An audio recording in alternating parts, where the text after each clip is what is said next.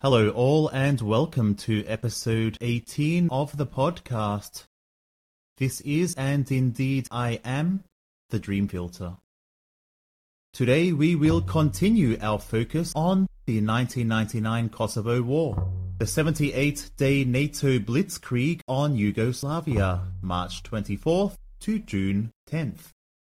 Last week and the week before we discussed the lead-up to the US-led attack, as well as the relentless propaganda and slander against the Serbian people, courtesy of the Western government media complex.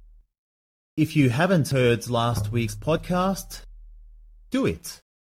You could also listen in on the one before it.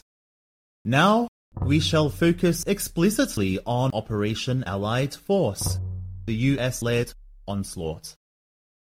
Do you want to know the definition of a brainwashed partisan hack? Rather than answer the question directly, I shall do so with a political chorus. Say no to war unless my candidate is president. Say no to war unless my party is in government. Say no to war unless I'm told it's for democracy. Say no to war unless it's for Western supremacy.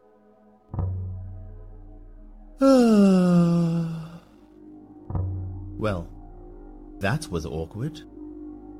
As mentioned in the last episode, the NATO bombing of Yugoslavia, most of it carried out by aircraft based in Italy or the firing of Tomahawk missiles from naval vessels, began on a small scale but escalated dramatically in intensity and indiscriminative manner.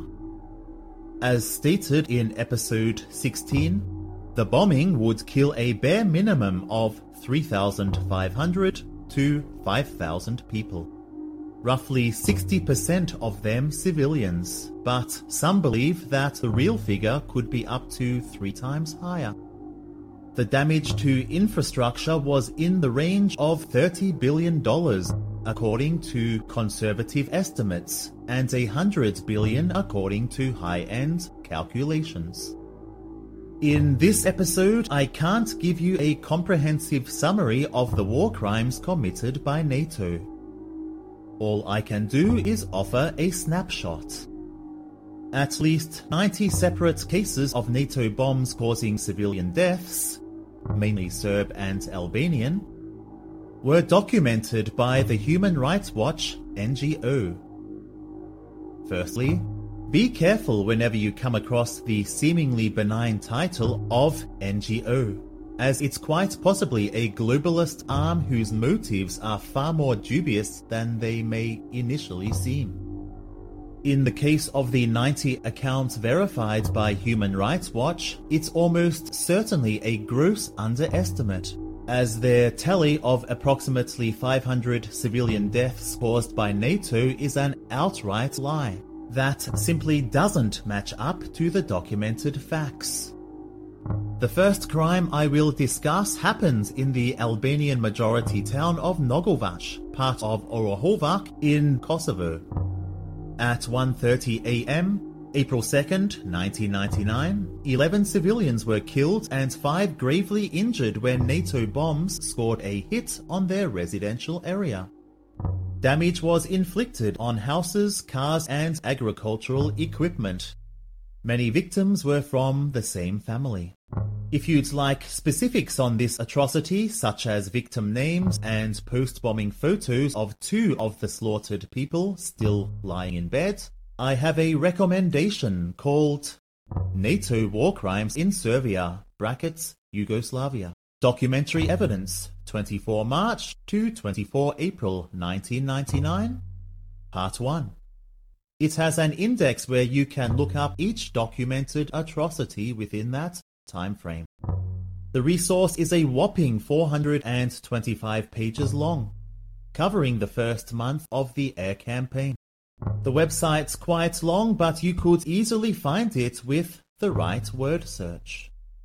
On April 4th, with the deliberate NATO campaign against civilian infrastructure now getting into full swing, the alliance bombed an oil refinery in Pančevo, the 9th biggest city in Serbia. killing 3 civilians and igniting a massive oil blaze, sending plumes of smoke into the air that contained carcinogens with thousands of times the legal level. On the same day, NATO began to hit Belgrade, a heating plant, oil refinery, and police academy among the targets. Meanwhile, the targeting of bridges was now gathering pace, particularly those over the Danube. In at least one case, in which a key bridge in Serbia's second city, Novi Sad, was destroyed, eyewitnesses reported having seen rescue divers in the water who were looking for cars that had been blown off the bridge. Good old NATO. In Belgrade, the populace was defiant. Many wore targets on their clothing in a show of bravado, others protested and attended open-air rock concerts. I will now share with you relevant quotes from 2 pieces of globalist vermin, one of which, Thomas Friedman, I mentioned at the close of the last episode. The section I will read for you is from his New York Times opinion piece of April 23rd, 1999, titled Foreign Affairs, Stop the Music. ... The idea that people are still holding rock concerts in Belgrade or going out for Sunday merry-go-round rides, while their fellow Serbs are cleansing Kosovo, is outrageous. It should be lights out in Belgrade. Every power grid, water pipe, bridge, road, and war-related factory has to be targeted. ... 2 points here. It's a basic fact that the ethnic cleansing rapidly intensified as a direct result of NATO's airstrikes.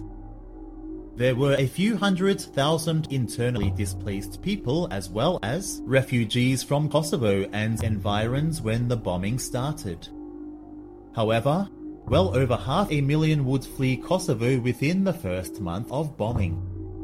Remember, while there was certainly Serb culpability in this, don't underestimate the culpability of the extremist KLA and their carpet-bombing NATO allies. Secondly, Friedman mentioned a list of civilian infrastructure facilities, then finishing with the phrase, war-related factory, obviously stating that he saw no difference between military and civilian targets. The second quote comes from Lieutenant General Michael Short, who commanded NATO's air operations throughout the bombardment of Yugoslavia. This is what he said, as quoted in an article by the International Herald Tribune on May 14th, 1999. ...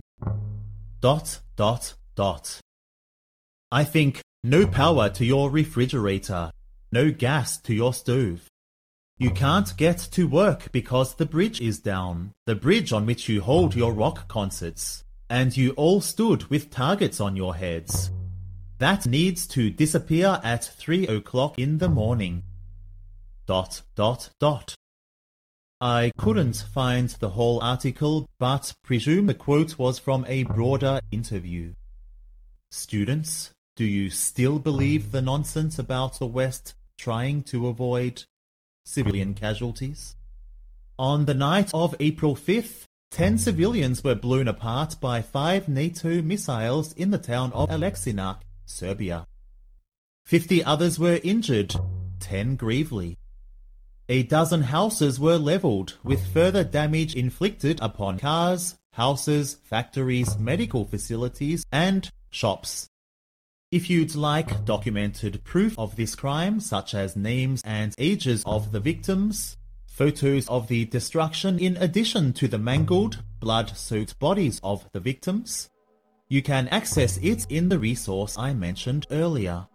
NATO War Crimes in Serbia, Yugoslavia. Documentary evidence, 24 March to 24 April 1999, Part 1. The town is in the index. April 12 would be marked by a notorious NATO atrocity at a time when the alliance was intensifying its assault against the civilian infrastructure and populace. A passenger train was struck by 2 missiles as it crossed a bridge over the Grdelica Gorge in Serbia. The first one was a direct hit, as was the second. At the regular NATO press conference in Brussels the day after, General Wesley Clark, Supreme Commander, described the initial missile strike as really unfortunate, and the follow-up strike as an uncanny accident, playing 2 videotapes that apparently showed the train traveling at excessive speed, supposedly making it impossible for the pilot to abort his course of action. Later, on January 6, 2000, half a year after the bombardment had ended, the Frankfurter Rundschau paper reported that the images in the videos presented by Clark had been sped up and shown at 3 times the normal speed, which would later be admitted by even NATO. If you would like to read more about this, including photos of the destruction and bloodied, mangled bodies, go to www.truthinmedia.org/Tim2000-1-3.html. Oh, the death toll of this evil act? According to the so-called NGO Human Rights Watch, 20. But according to virtually every other credible tally, in the range of 50 to 60. On the same day as the train atrocity, 6 civilians were slaughtered by NATO in the South Serbian village of Medari. That's right, none of these war crimes were in isolation. To highlight my point, I'll read you an April 14 headline by Paul Watson of the LA Times. Not so smart weapons are terrifying civilians. Now I shall read you the start of the article. Pristina, Yugoslavia. NATO bombers scored several direct hits here in Kosovo's capital Tuesday, including a graveyard, a bus station and a children's basketball court. The targets weren't mentioned when US General Wesley K. Clark, NATO's Supreme Commander, briefed reporters in Brussels on the air campaign's successes. But the general stressed that almost all of his pilots' weapons are precision-guided so-called smart bombs and that, almost without exception, the targets are very precisely struck. ... April 14 was the date of another infamous event. In the early afternoon, NATO aircraft bombed a refugee convoy on the road between the West Kosovan villages of Jakova and Dekan. 73 Albanian refugees would perish in the 2-hour attack, as well as 3 Serbian policemen. Initial NATO statements pushed the contradictory, implausible narrative that the targeted convoy had been hit by a Sol rocket, was military in nature, and that civilian deaths must have been caused by hostile fire from Yugoslav forces. On April 19th, NATO began to get its story a little straighter, conceding that a dozen planes had participated in a sustained attack on 2 refugee convoys along the road. Despite NATO's insistence it was an innocent mistake, and only military vehicles were targeted, even Human Rights Watch would admit there was no evidence to suggest any military vehicles had been present in either convoy or that Serbian forces had killed anyone, adding that the deaths of several police indicated they'd been acting as escorts while traveling in civilian vehicles. That aside, according to Wikipedia, NATO expressed deep regret over the incident. Oh, phew. Thank heavens for that. Phew. Thank heavens for that.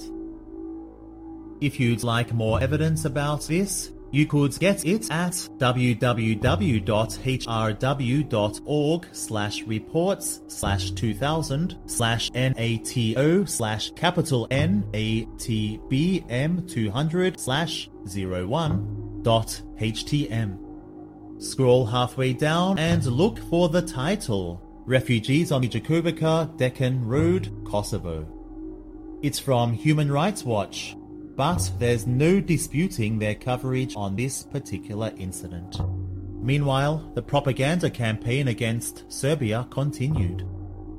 On approximately April 18th, and again about 6 weeks later, it's not easy to confirm the dates and exact figures given, a press representative of Madeleine Albright, David Sheffer, stated that between 100,000 and 225,000 Albanian men of military age had gone missing, the possible victims of genocide. He had made a similar statement before the air campaign began. I have to diverge for a minute now to give context. On April 19th, it was also reported in mainstream media outlets that the US State Department put the figure of missing Albanians at as many as 500,000. The Western mainstream media was in step with NATO throughout the crisis. I wish to read you a segment from a book titled Degraded Capability, The Media and the Kosovo Crisis, edited by Philip Hammond and Edward S. Herman, Pluto Press, 2000, page 72. You can find it online. Where NATO politicians tended to imply that there were parallels between the Serbs and the Nazis, the newspapers insisted upon it and added the dreaded H-word. On 29 March, the Daily Mail's front page reported, beneath a picture of Kosovo Albanian children in a lorry, headlined, Flight from Genocide. Their terrified and bewildered faces evoke memories of the Holocaust. On 1 April, the Daily Mail ran a front-page picture of refugees with a mother and child picked out in black and white, Schindler's List style, under the headline, 1939 or 1999. It's reported that the Nazi-style terror came to Kosovo yesterday in a horrific echo of the wartime Holocaust. That same day, The Sun bluntly titled its Kosovo spread, Nazis 1999, Serb cruelty has chilling echoes of the Holocaust. By now, the pattern was well established. The standard of journalism among British press was criminally subservient to the government, no better than in the USA. Reports of Serb-run concentration camps, including one such claim by Madeleine Albright on French TV in February, before the bombardment began, and various claims of 100,000 to 500,000 missing Albanians, were made by NATO representatives and parroted shamelessly by the media. On May 10th, State Department spokesman James Rubin spoke of 100,000, which, on May 16th, was repeated by Secretary of State William Cohen, who himself had made a similar statement in late March as the bombing began. But on June 1st, NATO spokesman Jamie Shear put it back up to 225,000 missing Albanians, presumed murdered by the Serbs. Each of these statements and revisions to earlier statements was regurgitated uncritically by mainstream media, each time making headlines across the world, provoking further hatred of Serbia. By the end of August 2000, the bombardment long since ended, its place in headline news likewise. The Western-backed International War Crimes Tribunal had announced a final death toll of the so-called genocide after an extensive, year-long forensic investigation across Kosovo. The final figure, which NATO representatives and mainstream media had initially put in the range of hundreds of thousands amid the fog of war, was now officially revised back to 2,788. The bodies, moreover, were scattered in small numbers. Not a single mass grave was found. Several forensics teams including one from the FBI, one from France, and another from Spain, arrived but soon left when it became clear that no mass graves were to be found. It would eventually be reported by the London Financial Times that the FBI had found no more than 200 bodies at 30 sites, a similar total to the Spanish team. Serbs, Roma, pro-Yugoslavian Albanians, and other victims of the KLA were also among the final overall tally of 2,788. This stunning revelation was largely ignored by the media. One of the sources that gave it any kind of coverage was The Guardian. There is an article from August 18th, 2000 by Jonathan Steele. You can find it on www.theguardian.com/world/2000/AUG/18/Balkans3. It is titled Serb Killings Exaggerated by West. Claims of up to 100,000 ethnic Albanians massacred in Kosovo revised to under 3,000 as exhumations near end. The Guardian, it must be noted, like the rest of the mainstream media, had originally been a shill for NATO in its war against Yugoslavia. This is confirmed in an article by Audrey Gillan of The Guardian on August 21st, 2000. It's titled The Propaganda War. www.theguardian.com/world/2000/AUG/21/Kosovo.comment is where you can find it. In it, Gillan, about a year after the air campaign had finished, expressed frustration at the total lack of evidence to support initial Western claims of mass atrocities by Serb forces. Gillan, a correspondent familiar with the Balkans, recalled how she personally knew of numerous reporters who'd been dispatched to the region under order by their editors to focus wholly on atrocity stories, such as rape, that implicated Serbs. I recommend you read the article. If you wish to read a particularly hard-hitting critique, I recommend an article from John Pilger, who wrote an excellent retrospective article that covered this topic. It starts with commentary on Iraq War II, which we'll cover after the next episode. It then moves on to the big lie of genocide in Kosovo, which the West had invented out of thin air to justify its so-called humanitarian war against Serbia. The article is dated 27 March 2006 and can be found at www.newstatesman.com/node/192481. It's titled, John Pilger Doesn't Buy the Sales Pitch of Political War Lovers. On television, night after night, they flog their wares. Pilger makes the startling claim that only 2% of all NATO bombs hit military targets. The rest hitting hospitals, schools, factories, churches, and broadcasting studios. On the shocking revelation that NATO/government/media claims of genocide by the Serbs in Kosovo were totally false, Pilger lamented how this confirmed fact was completely ignored by US media, with perhaps only the Wall Street Journal actively and openly covering the story in any meaningful way after the eventual revelation of the big lie. Now back to the air campaign. The bombing continued to escalate through mid-April, with an extra focus on oil production and storage facilities.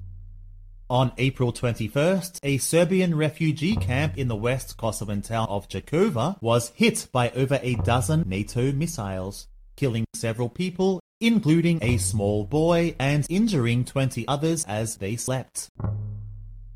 The camp had hosted both Serb and Albanian refugees from the current and earlier Balkan conflicts. NATO spokesman Army Colonel Mike Phillips from the alliance's headquarters in Mons, Belgium, promptly denied any responsibility from NATO, even though there was no other plausible suspect.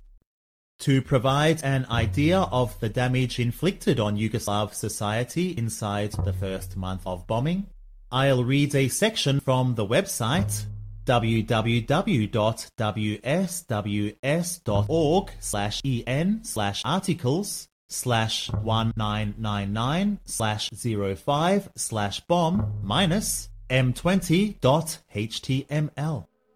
From 20th of May 1999 by Peter Stavropoulos, it's titled, Yugoslavia estimates $100 billion in damages from NATO bombing. Before I read it, a disclaimer. It is likely that the details and figures provided by Yugoslavia served a purpose. People lie and exaggerate all the time. It's not only Americans and Westerners who do this. So, an extra zero was presumably added here or there, rounding up was done, and so on, to make the point that the Yugoslav government wanted to convey. But still, even with that in mind, it makes for sobering reading. Here's the first half or so, maybe a tad more. The Yugoslav government has released preliminary data on the damage caused to the country during the first 27 days of NATO's air bombing campaign. The government figures, which do not include deaths or casualties suffered by Yugoslav military personnel, give a glimpse into the widespread devastation that has been inflicted upon one of Europe's poorest countries. Despite the damage and misery suffered by the Yugoslav people during the first month of NATO's campaign, NATO has continued to intensify its bombing, utilizing more military hardware and expanding its use of bases into Turkey, and even proposing to now use bases in Hungary to further expand its attacks.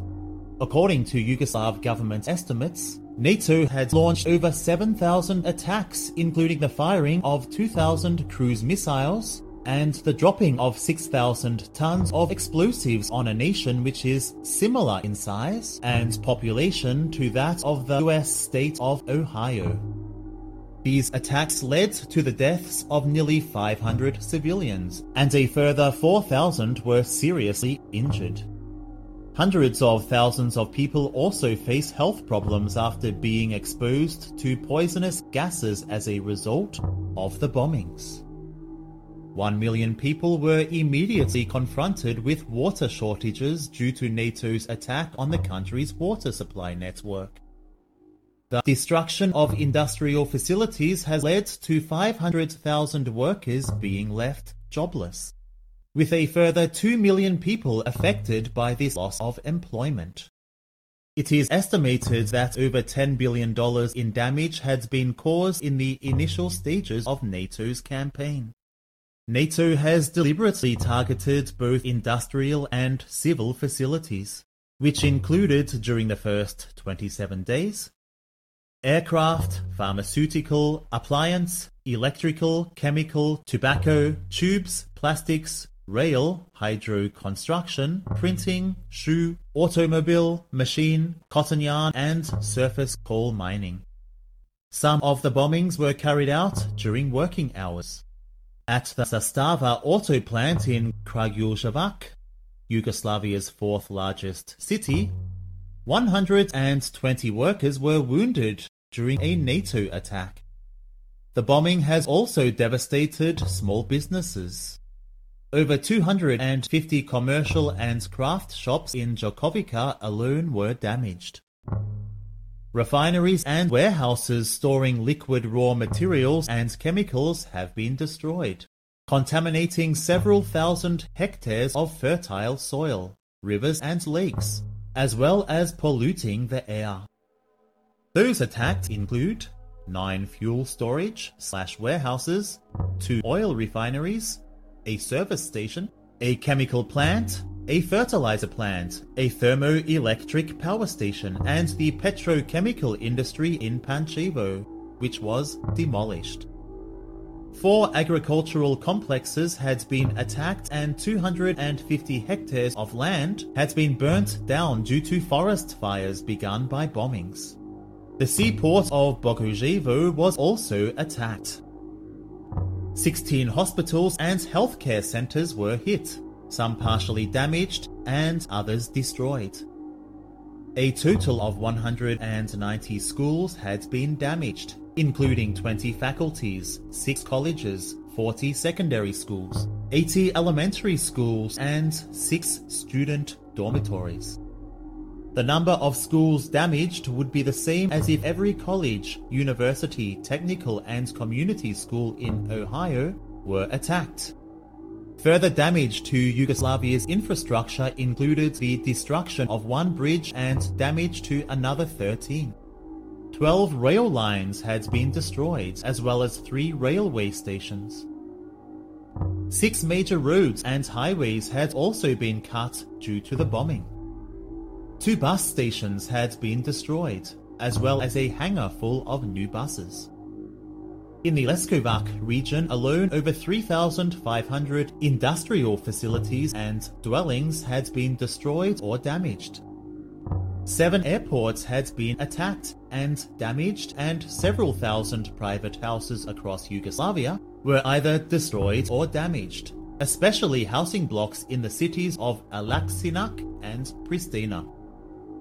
Public facilities and government buildings that had been damaged or destroyed include the Republican and Federal Ministry of the Interior in Belgrade, security of the Ministry of the Interior and Hydrometeorological Station, both in Banjica, the TV RTS studio, post office and refugee center, all in Pristina.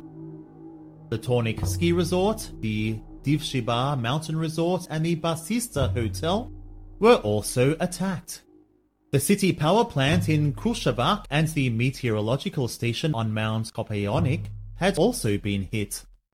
And heavy damage was inflicted on 4 libraries in Rakovica. The refugee camp in Parashin was also attacked.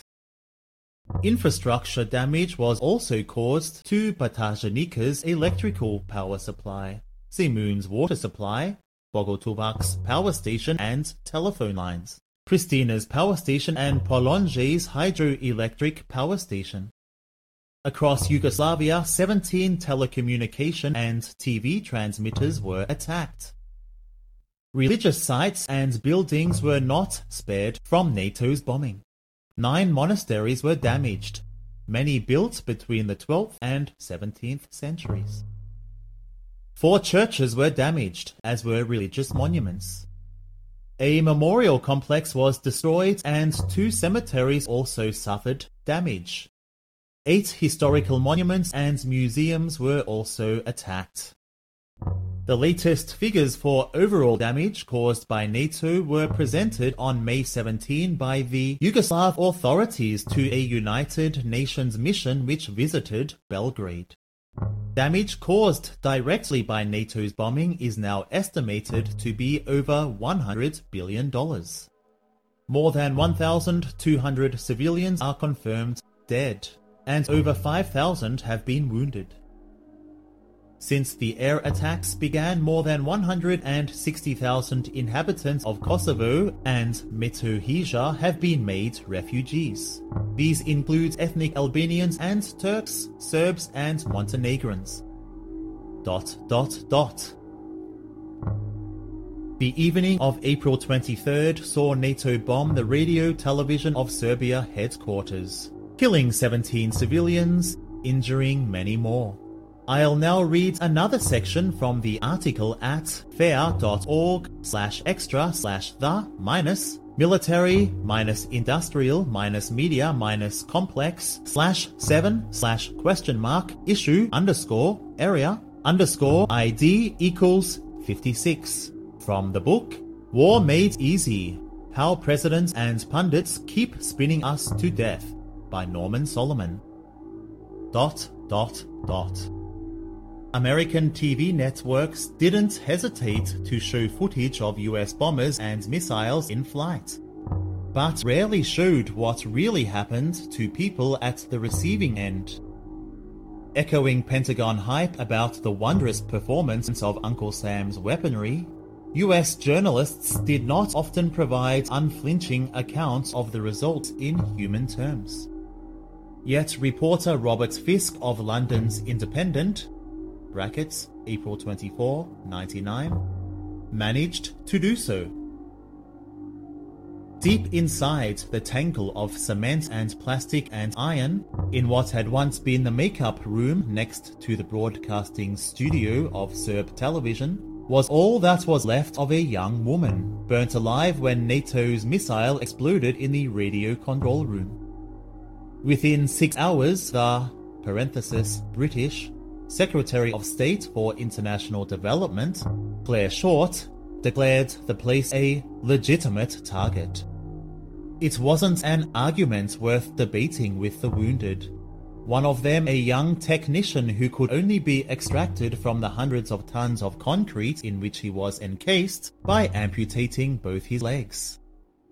By dusk last night, 10 crushed bodies, 2 of them women, had been tugged from beneath the concrete.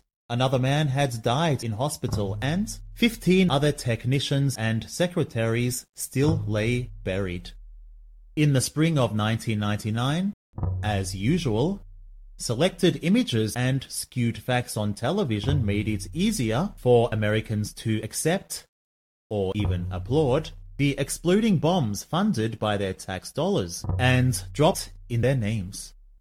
The citizens of the NATO alliance cannot see the Serbs that their aircraft have killed, the Financial Times noted. March 31, 1999. On American television, the warfare appeared to be wondrous and fairly bloodless. ... Robert Fisk wrote another article which was published in The Independent on April 27th, titled War in the Balkans, Damage. After a month of bombing, how much of Serbia is degraded?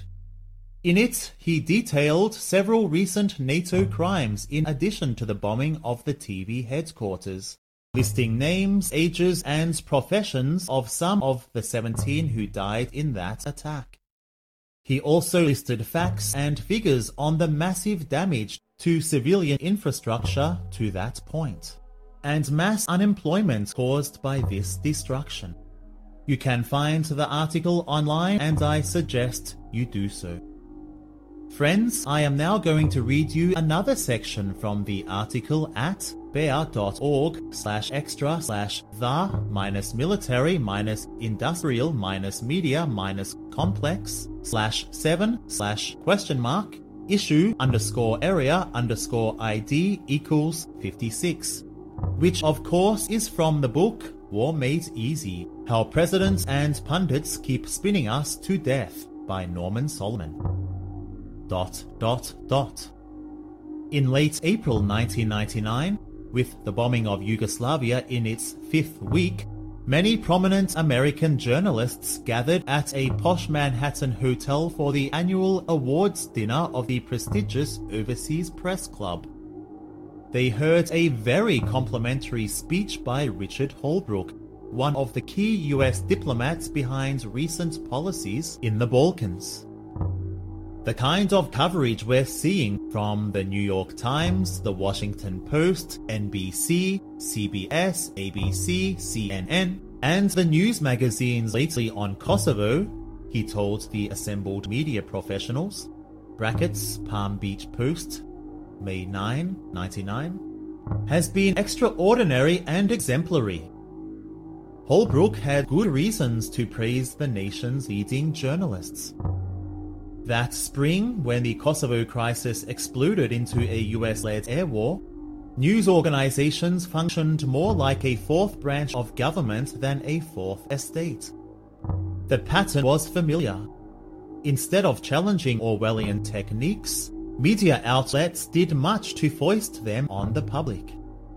Journalists relied on official sources, with non-stop interviews, behind-the-scenes backgrounders, televised briefings, and grainy bomb site videos. Newspeak routinely sanitized NATO's bombardment of populated areas. Correspondents went through linguistic contortions that preserved favorite fictions of Washington policymakers. NATO began its second month of bombing against Yugoslavia today with new strikes against military targets that disrupted civilian electrical and water supplies. The first words of the lead article on the New York Times front page the last Sunday in April 1999, brackets, April 25, 99, accepted and propagated a remarkable concept, widely promoted by US officials. The bombing disrupted civilian electricity and water, yet the targets were military. Never mind that such destruction of infrastructure would predictably lead to outbreaks of disease and civilian deaths. ... Friends, if you've already read this article in its entirety, then I quite sincerely apologize. However, if you have not read the article yet, you may consider my apology withheld. Students, it was not my initial intention to take this focus on Kosovo into a fourth episode. However, the crimes of NATO during Operation Allied Force were too numerous, too unspeakable to squeeze into a 1, 2, or even 3 episode summary. So, with the campaign from March 24 through to the end of April now covered, we will recommence next week from the start of May in what should be our final episode on the Kosovo War. Before we go, I will leave you with some words from Bill Clinton. If what had been suffered by Yugoslavia after just over a month of frequent, increasingly escalating NATO bombardment had not been bad enough, it was about to get even worse. At 1:20 p.m. local time, April 28th, the highly esteemed statesman made a statement on Kosovo at the White House garden, before taking questions from the baying press. In response to a query from the sycophantic mob, this is what Clinton had to say about the state of the air campaign 5 weeks in. ... But the thing I want to tell the American people is, we know objectively what damage has been done. We know now we're going to be in a position to fly around the clock at lower altitudes from all directions in better weather. Historically, the weather is better in May than in April, better in June than in May, better in July than in June. And I feel very strongly that we should stay with and be very strong in determination to pursue our strategy, as well as the very important decisions we made at the NATO conference to intensify the economic pressure. And I believe that if we do these things, we will be successful. ... Boys and girls, that shall be all for today. Remember, question everything. Do your own research. Keep a healthy, open mind. And above all, never forget.